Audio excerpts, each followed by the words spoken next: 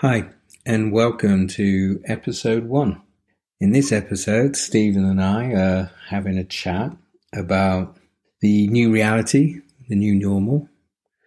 We discuss the 12th monkey principle and universal awareness.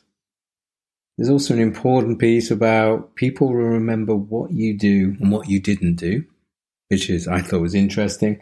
And then we have a chat about goals. And I think this is a good one. Stephen's big on goals, and I've learned a lot about goals. And in this one, it's about the importance of remembering that goals add energy. And there's a new way of looking at SMART, which Stephen discusses. It's good fun. It's our first time recording a conversation after 10 years. Hope you enjoy it.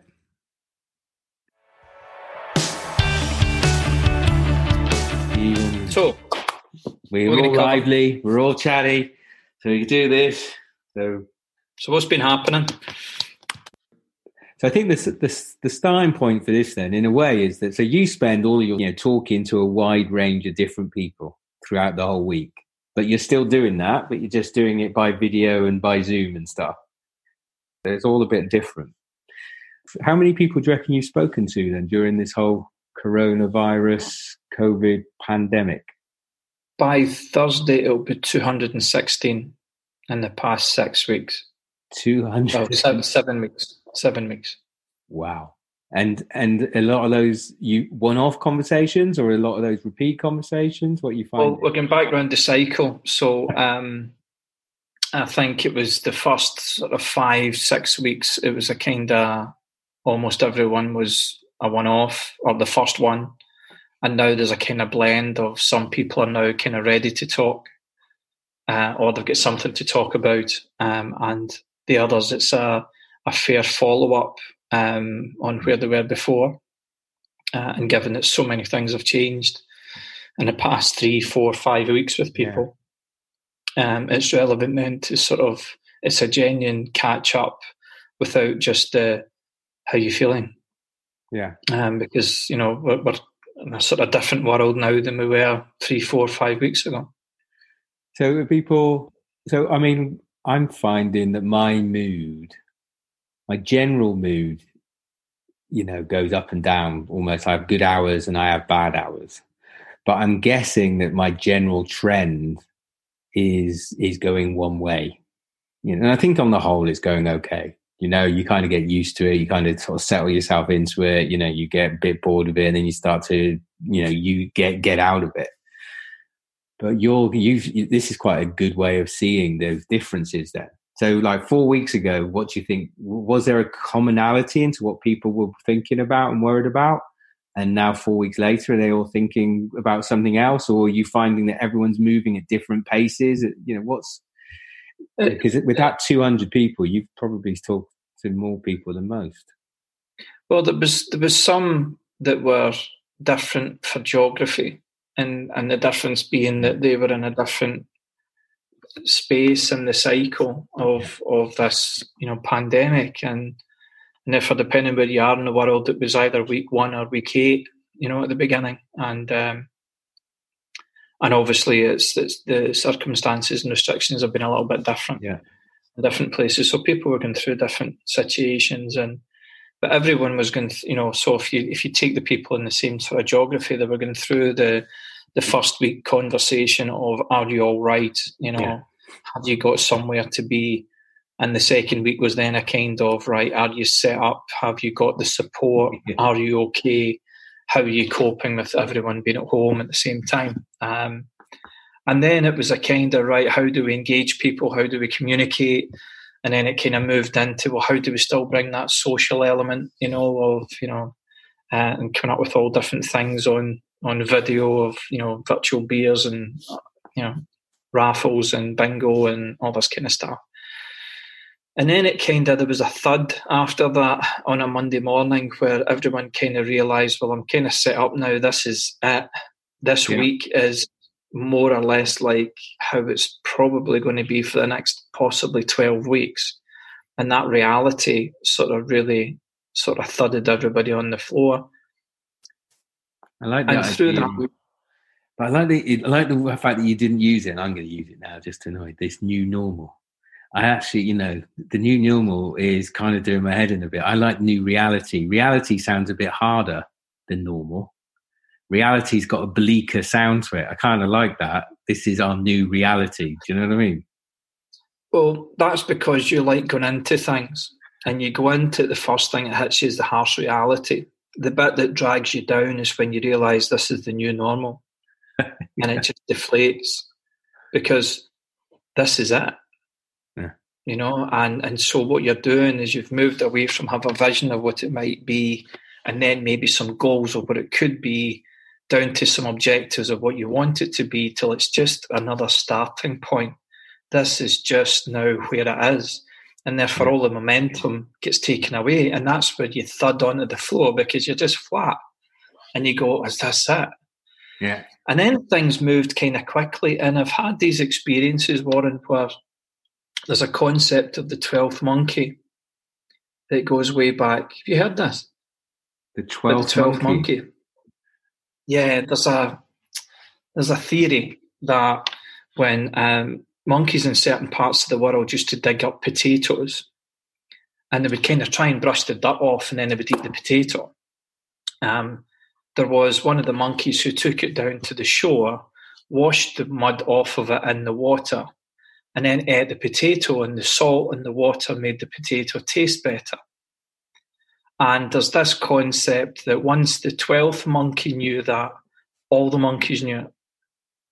It was this kind of universal awareness, all over, that then monkeys knew this. So there's a concept of the 12th monkey that it's sort of like a tipping point type thing. That, once so many people get it, everybody kind of gets it. This is like the sheep. And, they used to have those to stop them escaping. There used to be those little poles. And so their feet wouldn't go on it, and because they would stop them getting out of fields. And then suddenly, within a month, all sheep had figured it out. They were rolling across it, and it's like, there isn't a newspaper like the Daily Bar or something, which is telling everyone this is what you got to do. They all figured it out on their own somehow. So a universal awareness. Okay. Yeah, and I've experienced this several times of. First of all, that realization, this could be it. This could be, it forever. This could be the new normal. And everybody kind of fell flat. Then it was, well, how do we get people productive? Well, the sort of stage in between after that became when businesses realized this might be lasting longer than they'd hoped, they then had to get the financial models in place. So there was redundancies, there was furloughs, there was reduction of hours. And that sort of got people in some ways energized again, because it was a bit more disruption, and this is another thing that can't last, therefore this is okay. So, and they were all sort of getting through this. But then after there was a kind of thought of, well, productivity. How do we still get people to be productive? Yeah. And how do we keep them engaged? And so there was another sway of that. And then, and what was becoming clearer at this point is where you had line of sight for about an hour or two at the beginning.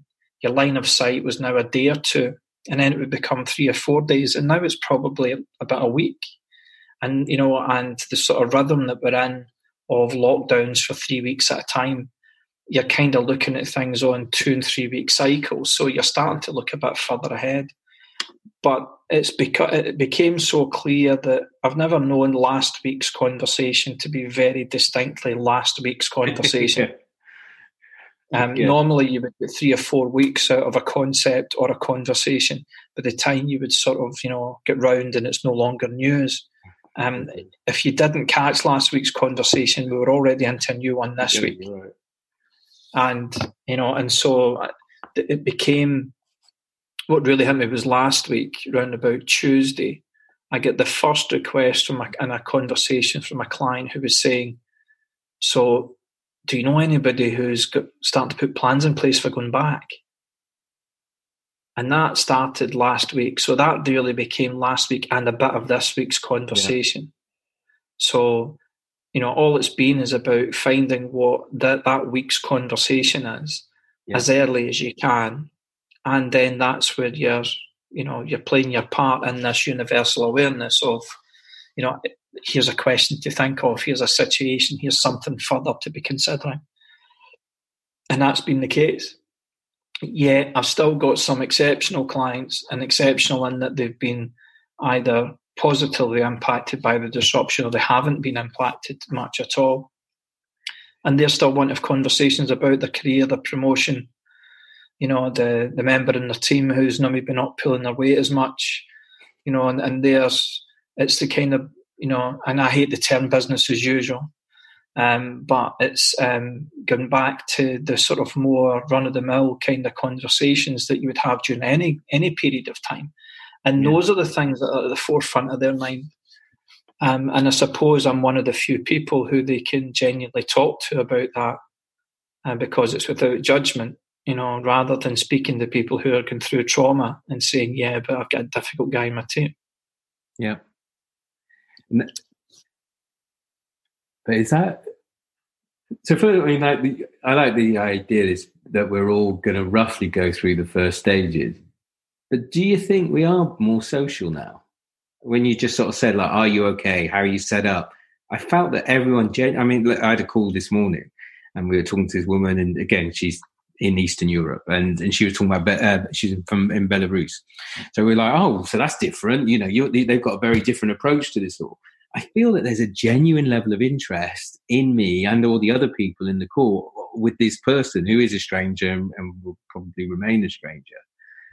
Is this because we're so starved of our normal day-to-day social stuff, do you reckon? Do you know what I mean? I genuinely think that there's a real desire to find out and be interested socially. But what we've got at the moment is, and it's a very unusual thing to have, is a really a solid common ground on which to base conversation. Whereas, and if you have that common ground to begin with, you overcome differences of opinion, differences in, culture, conflict, argument, because you've got that common ground. And it's a solid common ground. You're not trying to create it or manufacture it or manipulate it. It's there. And this is and I don't think people have become more social. I just think we've got a common ground platform in which to engage with people. Right. And for those who have been using that, I think they've engaged with more people more confidently, and having that confidence to then say, how are you? Because how are you is a more relevant question now than it was seen as a kind of small talk nicety, things 6 months ago. And there will be a point in 6 months' time, where that's no longer what are you asking that for? How do you think I am? So I do think there's a window of that over a period of time, the things that you do just now, the things you offer just now, the things you contribute just now will be seen as helpful and productive and empathetic and relevant. That if you're still offering that in 6 months' time, you're going to look a little bit desperate. You're right. That's a good one, isn't it? You're right. It just allows us to have because normally, you have that trick of trying to, drop an intimate fact into conversation to create a artificial, feeling of intimacy or relationship. And this line, you can have no negotiation without a connection, and there's no selling, and it's solid. You're right, because it is genuine. But you're asking about people's parents, Warren. Because that if they've got parents that are still with them, then they're probably of an age group where they're on the list of being at risk. So they're even more in the thinking than they would have been, 10 weeks ago for a lot of people. So we've got those common things, and this is, and I don't think it necessarily brings people together. It just gives you a common ground that you don't normally have. Yeah, actually, that's it, isn't it? That's it. We actually always wanted to be social. It was just always harder to be more social with people. As you said, it ended up just being small talk, and because it was small, now the small talk is big talk, because it is about, as you said, people's lives, your family, all that sort of stuff. Yeah, I like that. Okay. And we're all going through our stuff, the mood swings, the undulations of feeling okay, not feeling okay, not just the physical restrictions that everyone is sort of, talks about, but also the emotional restrictions and the psychological restrictions that everyone's going through. And a lot of these things are going to last an awful lot longer, long beyond when any physical restrictions are reduced. And the emotional and the psychological will still be there. And so as I've said to everybody that I've spoken to, your clients, your friends, your family, everybody's just going to remember two things out of all this. They'll remember what you did do, and they'll remember what you didn't do. And if you don't show care at this time, I don't know how long it would take to convince people that you do after all this. Yeah. Because this is the time.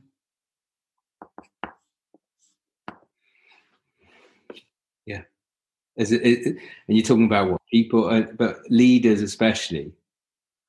I mean, what is it? Yeah, I mean, I think it's relevant for everybody, but certainly for leaders. I mean, people are going to remember how they've been treated during this time more than anything. Yeah. There's the what, there's the why, and there's the how. The what people have been asked to do during this time. You wouldn't get away with asking them to do that, 6 months ago. Right. The why is, this common ground where we all sort of get it.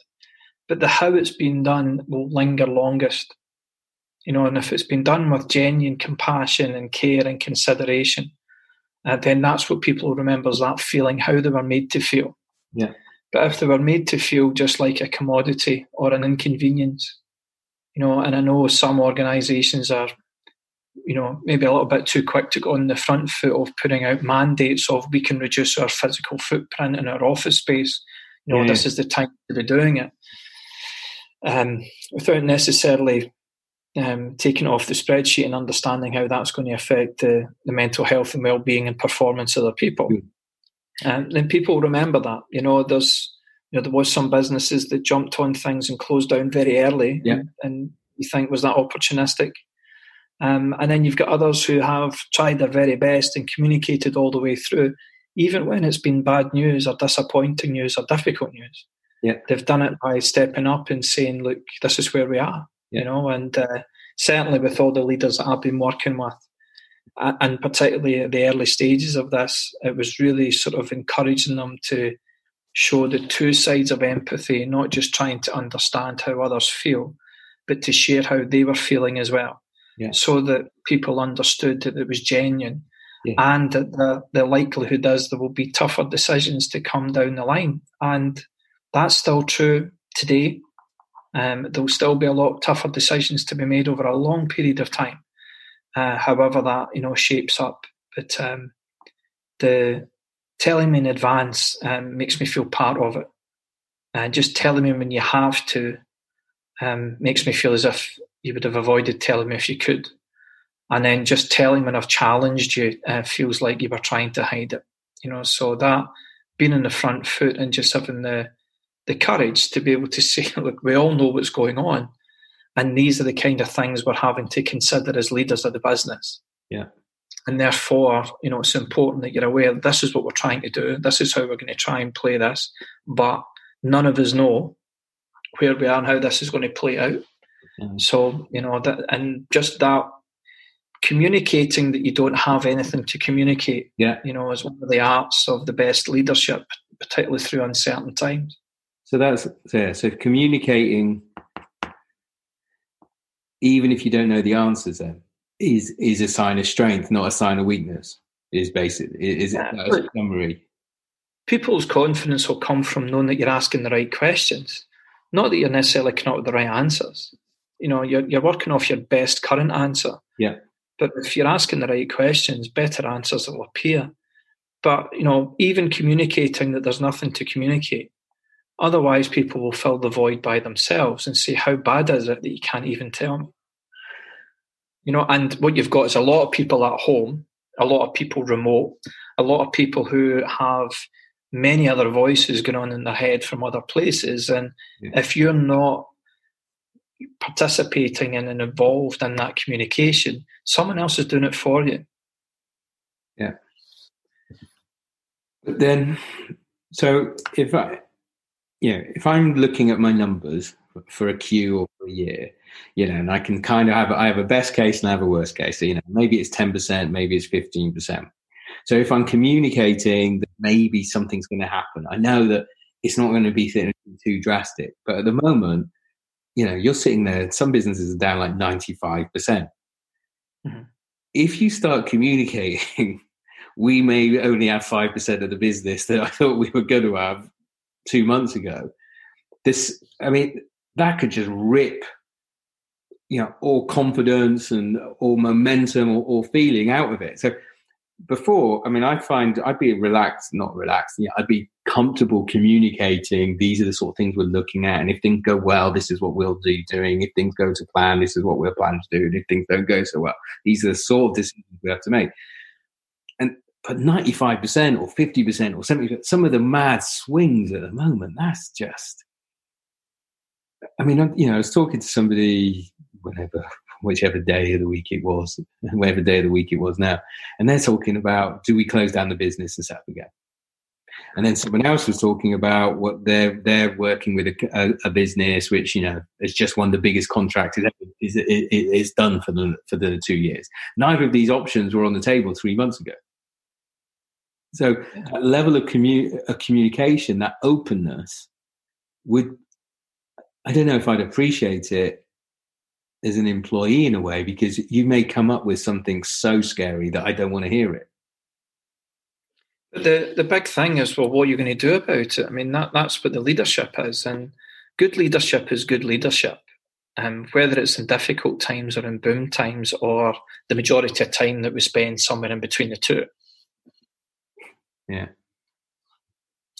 And this isn't just, passing on as a leader all your worries and anxieties onto people about stuff that they can't affect.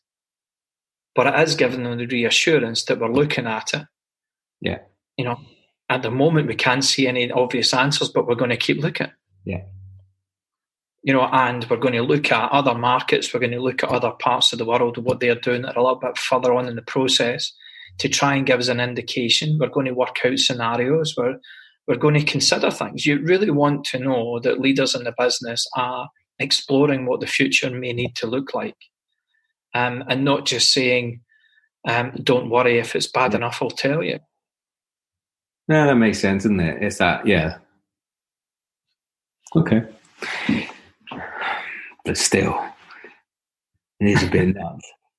It is a bit nuts, isn't it? So, let's go back to the universal awareness. So the first couple of weeks, then it's all, how are you? You all set up? How are we going to make this work? Now, people I'm talking to are saying is we've got a fantastic way of working. We have better management meetings. We've got new reporting, new dashboards. We've rewritten all the KPIs. I've got rid of the dead wood from businesses. We are a lean, mean, fantastic, productive machine, and there's actually quite a lot of excitement in some businesses.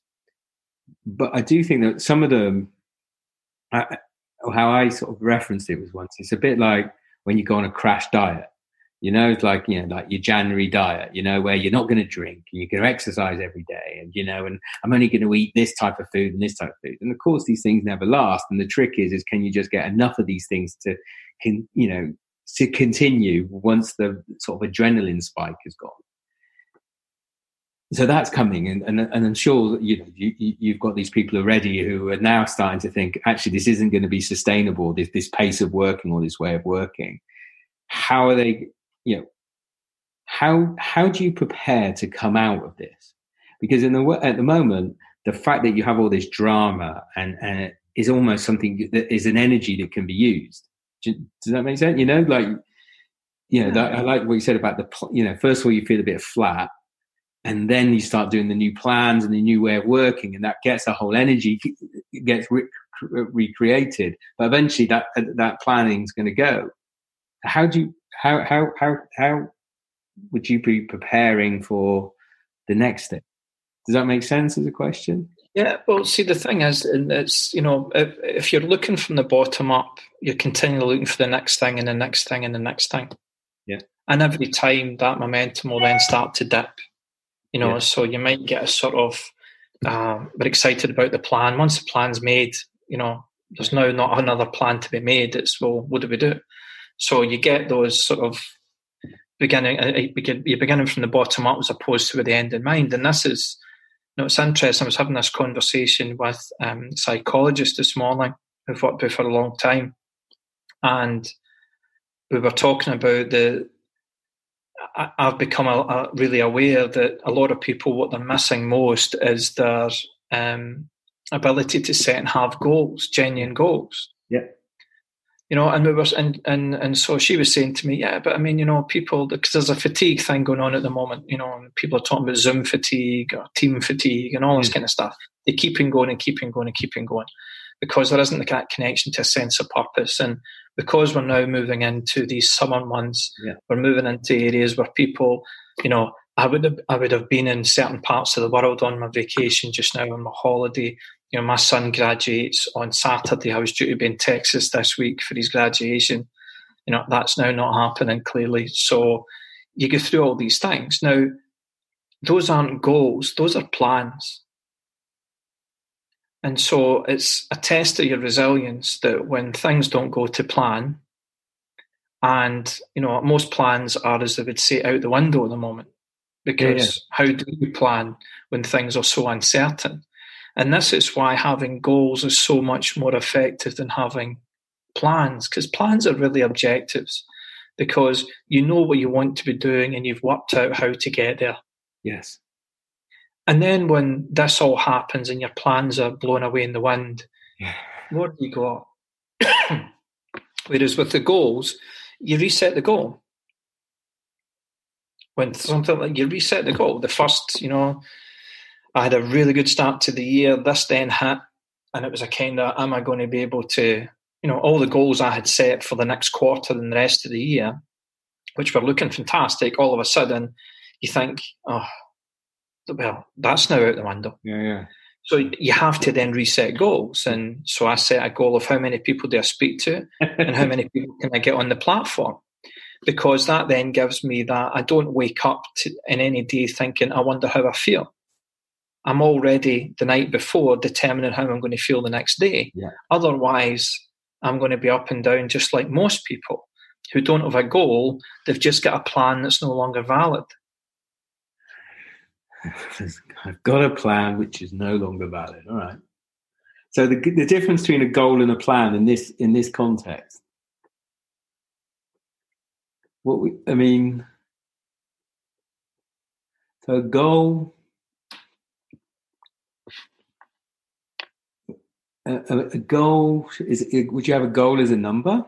Or a goal is something that you know what it looks like, but you don't know how you're going to get there. Yeah. Whereas an objective or a plan is something that you know what it looks like, but you've also determined how you're going to get there. You've got your plan set out. Okay. So the goal has a greater deal of flexibility in how you're going to get there. Okay. So this happens, and you can either hold on to that goal if it's still valid for you, if it's still meaningful for you, but now the path to get there is totally changed. Okay. But you haven't given up on the goal, or you set a goal that you're not going to give up on, and you're going to work out how to get there. Yeah. But that's why a goal will go above all this rather than be consumed by the wave of, the crashing waves that have taken away everybody's plans. Yeah. So I can't say, I'm going to do this amount of profit this year. But what I could still say is I still want to be the biggest in my sector by the end of this year because everyone else is still dealing with the same stuff. That's actually still a valid goal. Obviously, all of the actions I'm going to do are totally changed now, but everyone else's are changed as well. But that's why it's a goal and not an objective, because the how you're going to get there still remains negotiable. And goals are time preferred rather than time bound. So, your number for 2020 might be Q2 in 2021. Yeah. But it's still a valid goal. Still a valid goal. Whereas if you plan to go on holiday and you've booked that holiday, those 2 or 3 weeks are now gone. So that's it. So a lot of the energy that's coming out then, yeah, is actually because it's a new shiny plan. but those plans need to be reconfigured as goals. They need to be part of something bigger. Yeah, to avoid fatigue. Yeah, and to have genuine goals. And I have been, this is shown so clearly that people don't have goals. Yeah. And the vast majority of people don't have goals. And they've not necessarily got goals for themselves, and they're certainly not setting other people goals and companies. And it's one of the things that people have become so reliant upon of being in a sort of particularly larger organisation. What they are is task-driven rather than goal-driven. They're not outcome-focused, they're process-focused. And then when they've taken them out of the workplace, what they've been replaced is, we'll stick to here's a new process to follow. And here's the tasks to complete. And so everyone's doing what they need to do with process and tasks. But the reason why they're sort of just above that level of minimum energy is that they're not plugging into something better. And the uncertainty should sit between you and the destination. But if you don't have a destination, you're just swamped with uncertainty. And you're just waiting for it to be over. And this will not be over. Yeah, this is good. So I reckon I'm pretty good at goals after 10 years of grib and brainwashing. But I think I've confused goals with because goals are sexy and big and exciting, and they motivate you and all of this. But because I had energy, I think I therefore had goals. And now I've got this fatigue, as you call it, coming on. I'm actually thinking I have a look at what I'm focusing on. Yeah, well, look, goals give you energy. They don't take energy, they give you energy. And because I had energy, I think I had goals. But I think I got the two confused. I think I got, you got you're energetic. The first few weeks of this whole thing, I was quite loving it. I went, fantastic. These are my plans. These are my new numbers. These are the new things I have to do every day. This is what I'm going to achieve every week. This is what I'm going to look like by the end of all of this. And I was really excited by it. And I know that that's starting to go down. And therefore, I probably haven't got goals or meaningful, purposeful, useful, interesting goals. Otherwise, I shouldn't be feeling fatigued. Yeah, look, I've been doing this for a long time, as you know, Warren, and there's things that I thought were goals, but they were just plans. Yeah, exactly. That's what I think I've got. And as soon as you realise that what you're doing has been very conditional with things, that can't happen, that must happen, that's now not going to happen, then you know you're operating at a level of objectives and plans rather than for goals. And that, is common for us all. But it's just becoming more apparent at the moment. But you can see the mood swings and the energy swings of people, and that they haven't got that connection to a goal, and therefore they're just shrouded with the uncertainty. So if you think of a marathon runner, a marathon runner sets their goal. The distance is kind of there. That's set for you, but you set the goal of your time. But a marathon runner will decide before they start the race that they're finishing it. Yeah. Whereas others will start the race and run for as long as they can and wait to see how far it gets them. Because they're planning to finish the race. Others have set the goal that they're going to finish the race in a particular time.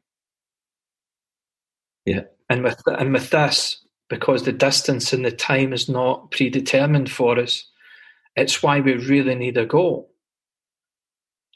Goals should be, the specific, the measurable, but, they should then be amazing and ridiculous, not achievable and realistic, because that's where your energy comes from, something that is amazing, something that is ridiculous or radical, something that's ambitious, but also that it's time preferred and not time bound. Okay. Because one of the reasons why people aren't setting goals at the moment is because they don't know how long this is going to go on. Exactly. So but you would still say to have a specific goal? Absolutely. I mean, you'll miss 100% of the goals that you don't set. So it's better that we're setting a goal, and a goal that's meaningful. And I would say at this time as well, there's a massive opportunity for setting a really meaningful goal. When you're getting that little bit of change of environment where people are getting to understand themselves a lot better. They might not necessarily like it, but they're getting to understand themselves a bit better. Maybe the goals that we'll set during this time would be different than the goals that they would have set before. Yeah. I would argue that for most, that they can set goals now when they wouldn't have been setting a goal before, because someone else was just telling them, here's your tasks, here's your tasks, here's your tasks. And if I complete these tasks, I can then plan to do something nice. Now, planning to do something nice is not the same as having a goal.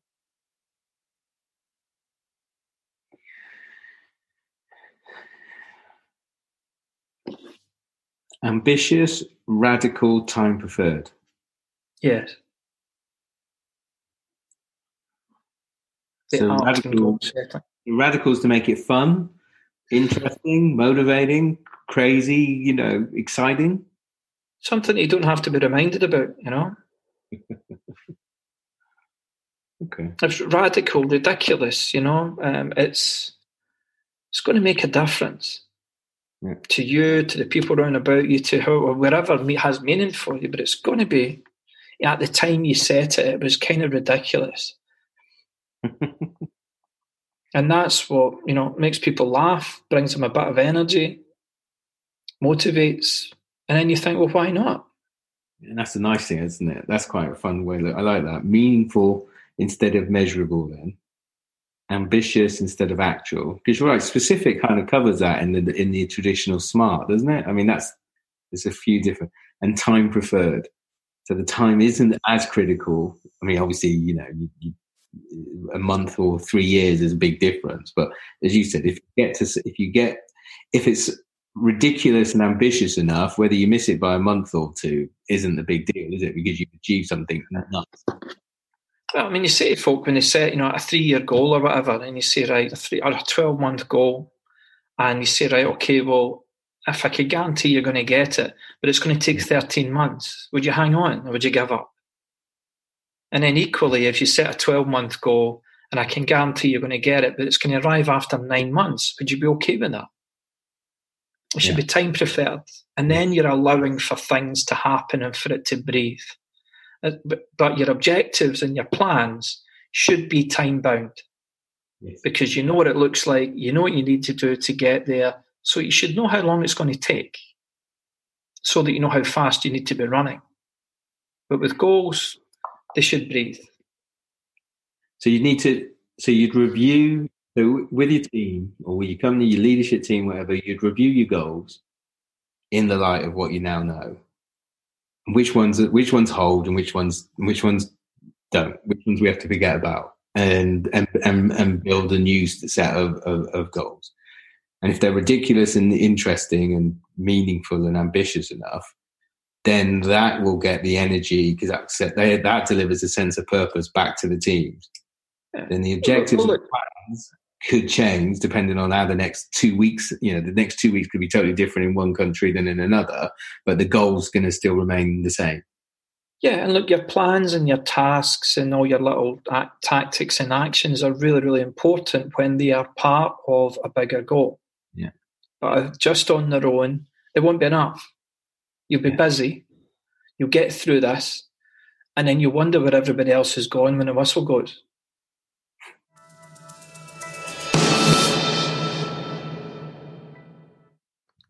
So there you have it.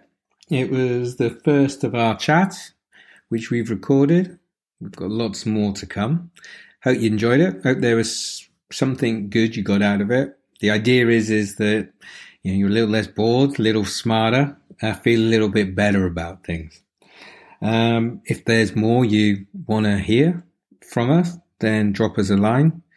My name is Warren. So you can send me an email at warrenamsterdam, all one word, at gmail.com. And we'll be placing different stuff on social media. But first things first, we just thought we'd get this out. Thanks for listening. Thanks, of course, to Stephen for all of his wisdom and his kindness. One of the most generous people I know. If there's more you'd like to hear, please let us know. Bye.